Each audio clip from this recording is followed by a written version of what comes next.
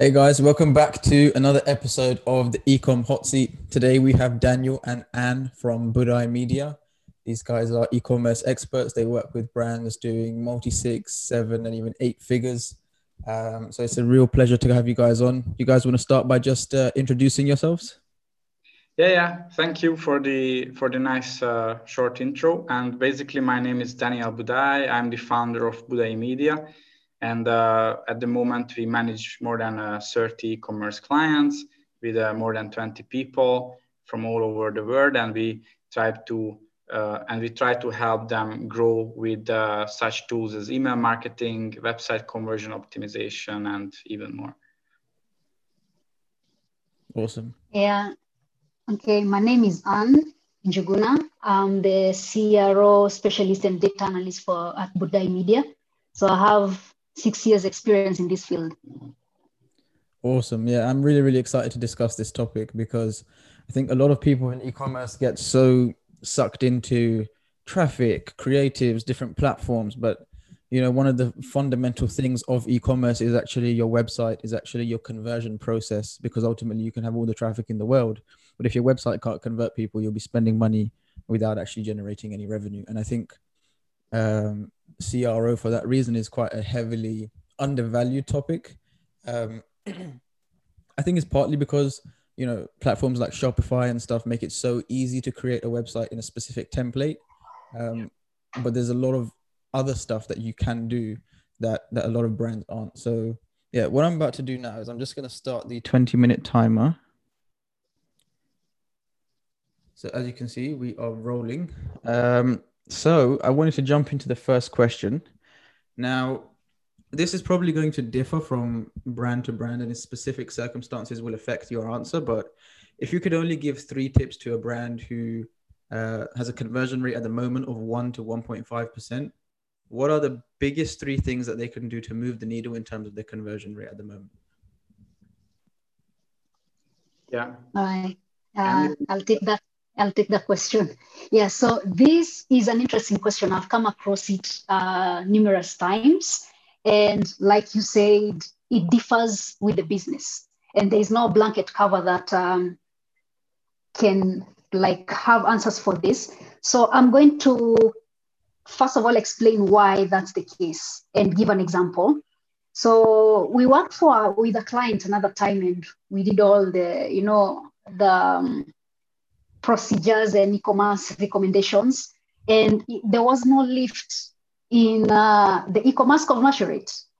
We later did a survey because the client did not want to engage in all the data process for CRO, the steps for CRO. We did a survey, and that's when we actually realized that the challenge was with the user story that they told. So it doesn't matter how many changes they implemented, it wouldn't have really helped until they went through the process and we actually realized what we needed to do at the survey process. But I have 3 categories. I'm going to categorize them into 3 that someone can work on. So this will work for some, but we really encourage that people go through the entire CRO process. So 1 is trust. So you need to build trust with your audience. So you're looking at things like SSL certificates, the badges, high quality images, consistent branding across all the pages, and branding colors. So users need to feel that I'm within the same website, across the website. They need to know about the return policies and the refund policies. If there are guarantees, they need to know that. So something that can build trust with the audience, including a way to contact you as the owner of the shop for support. And then the second thing is you deal with reviews and basically the community. And this is just not product reviews, it's also the shop reviews and things like testimonials. So that needs to be taken care of as well. And the third one is just basically improving the shopping experience. So this means that users are able to search and find for what they search and find what they need to find. And their checkout experience needs to be smooth such that they don't need to look for the main call to action buttons and the product descriptions and all that kind of stuff. So those 3 is what I would recommend. And it's a wide area of changes. Things like above the fold and telling a better product story in the product description section. So those three are what I would recommend. But I still insist it's good to go through the whole CRO step, which is data, an audit for the Google Analytics account, an audit for the website. So this helps you come up with ideas and heuristics, and also where you need to look for data some more. And then we have the data analysis portion, and then we have the A/B testing. So it's good to go through the entire process so that you find exactly where the problem is that's specific to your business. Awesome. Yeah, that's a really, really cohesive answer. There's a couple of things that I want to unpack in there. So you mentioned firstly, one of the things that a brand can do is actually create some sort of mechanism for the customer to contact the store owner or the brand owner, or some support mechanism. So have you seen a significant difference in conversion rates of brands that don't have, for example, a chatbot on the website where you can speak to an agent directly in a couple of minutes versus the ones that actually do have it? Yes, there's actually a significant difference because people don't like taking unnecessary risks. They need to know what risk, if it's acceptable to them when they buy a product at your shop. So they need to find things like, is this the kind of product they really want besides the information they see on the website? They want to know about the refund policy. Some don't like to go through the whole document. They just want to go in quickly and ask things like delivery timelines and all that kind of stuff. So many clients are not really risk takers. So having a communication platform is really ideal, a way for them to reach you so that at least they can make quick decisions. Especially if your AOV is high and they have to invest a lot of money, or the delivery time is long, or the product is complex.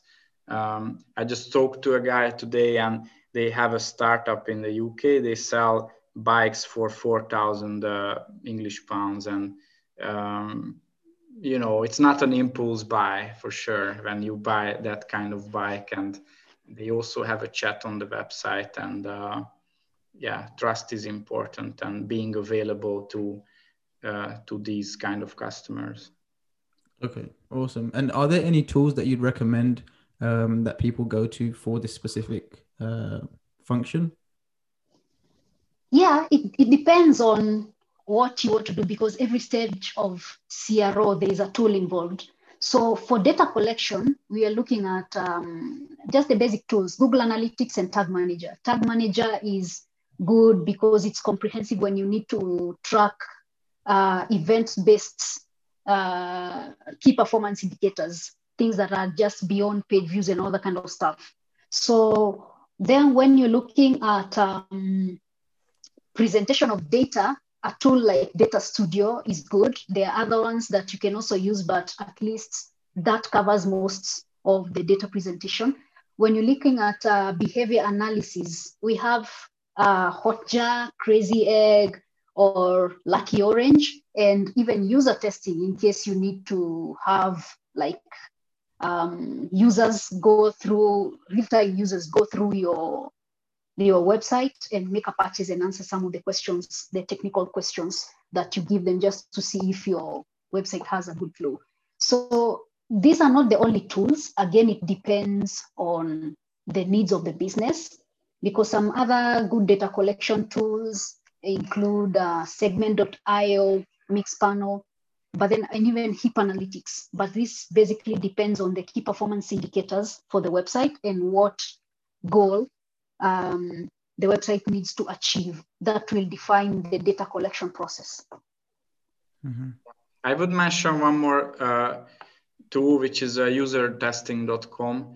I'm sure many people know it, and this is definitely more expensive, so don't start with this tool first. But basically what you can do is they have a huge database of people around the world, and you can talk to them, to their team, who is your ideal buyer, what is your buyer persona, and then they will find similar people. Let's say you sell to 20, 30 years old male in the US. and they own dogs or pets. Let's say you sell pet products, and they will identify these people in their database, and you can hire these people to answer your questions. So you can, let's say you can ask 10 people to shoot 15 minutes long videos, and you can tell them what to do on your website. For example, try to find the product that you like and try to buy it. And then they go on the website, it's all recorded, the screen as well, and their face and what they do, and they talk that, okay, I just landed on the website, I try to find a nice product now. I really like this yellow something. And then they click it and you know. So basically you get a lot of information how people use the website with these people. I think 15-minute video is around, I think it's around $50 or something. So it's not cheap, but a lot of data, and you can personalize it, and it's just great. So usertesting.com, but I think it's better to start with the tools what Anne mentioned before. Mm-hmm. And do these people on usertesting.com also give you feedback? Like, let's say, you know, there's a certain button that is putting them off, or there's certain items missing in the checkout process. Do they let you know that, look, this is what made me hesitant to purchase, and then you can go? Exactly.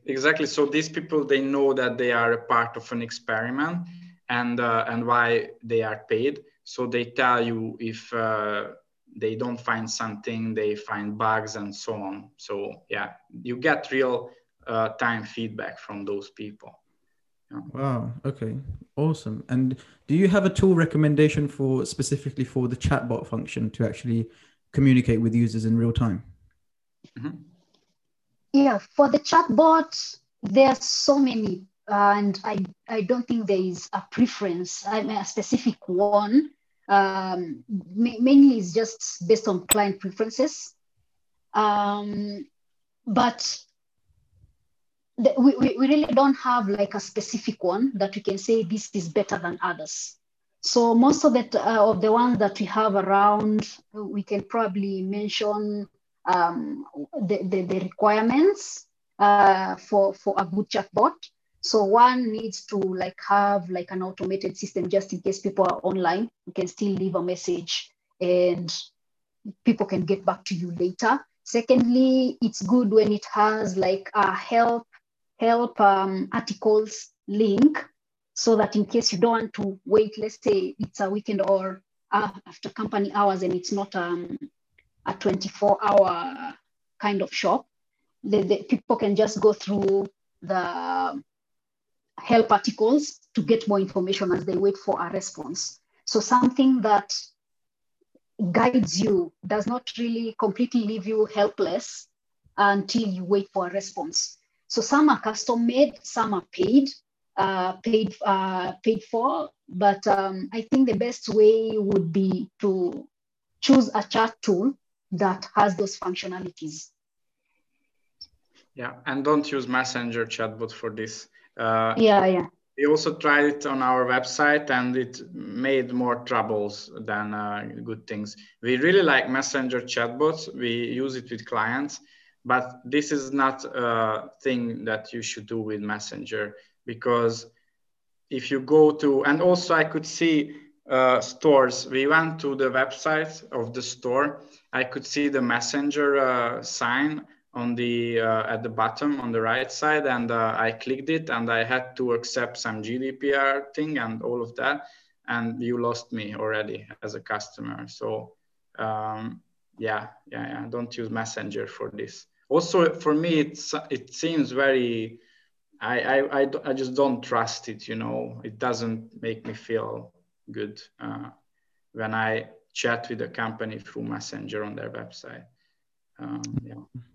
Okay, awesome. So I think one thing that's clear is that in order to implement most of these steps, to be honest, you need to have apps. And one of the big issues that a lot of e-commerce merchants complain with apps is some of them really affect your site load speed.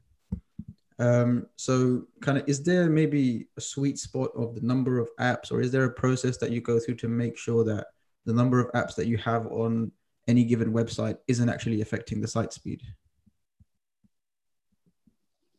I'll answer that in this way.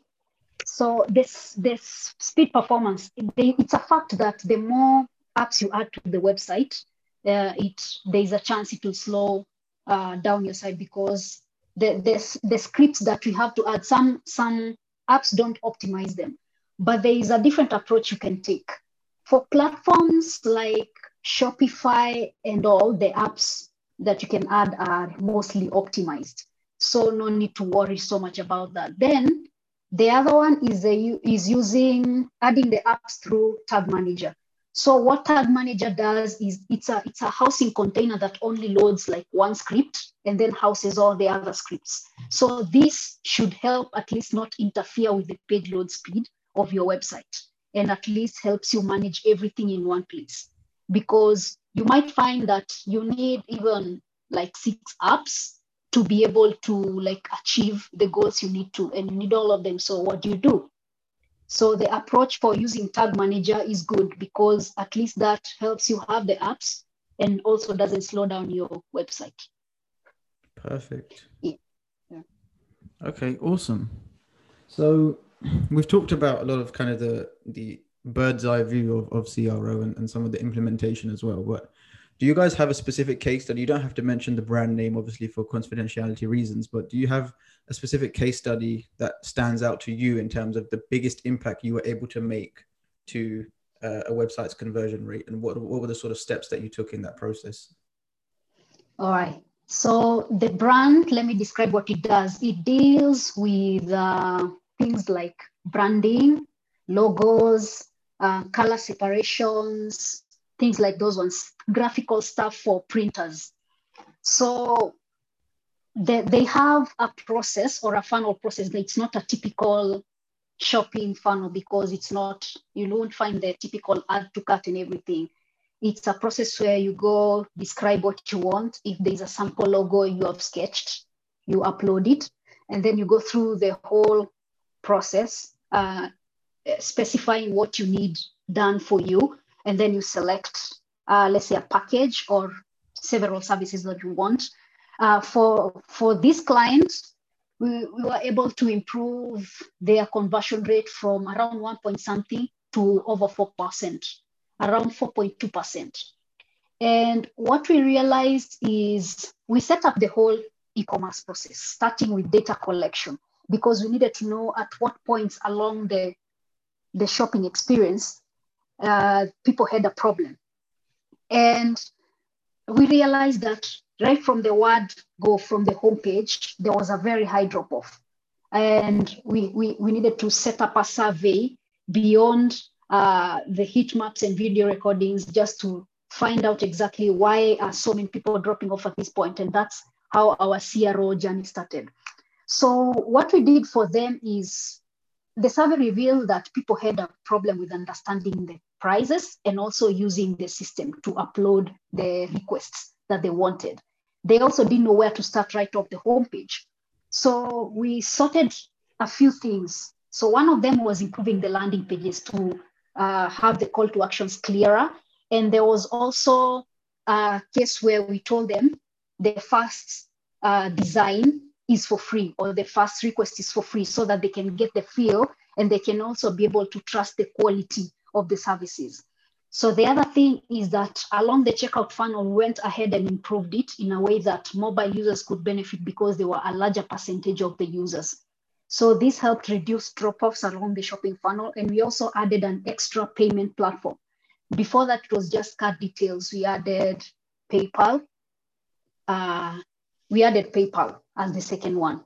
So the other things we did was have emails for abandoned checkouts. The good thing about this system is that you are required to enter your system, your email address at the very beginning of the journey, just the email address and then everything. So we have the customer data and where exactly they dropped off. So we would send them customized emails based on where they dropped off. And then we added things like reviews and testimonials. And then the other most important thing is that we realized that organic search was underperforming greatly, because these are tool. I like that. I like organic search because some users who come through it are already seeking your solution. So it's not even a matter of convincing them the services you offer. They already know what you offer.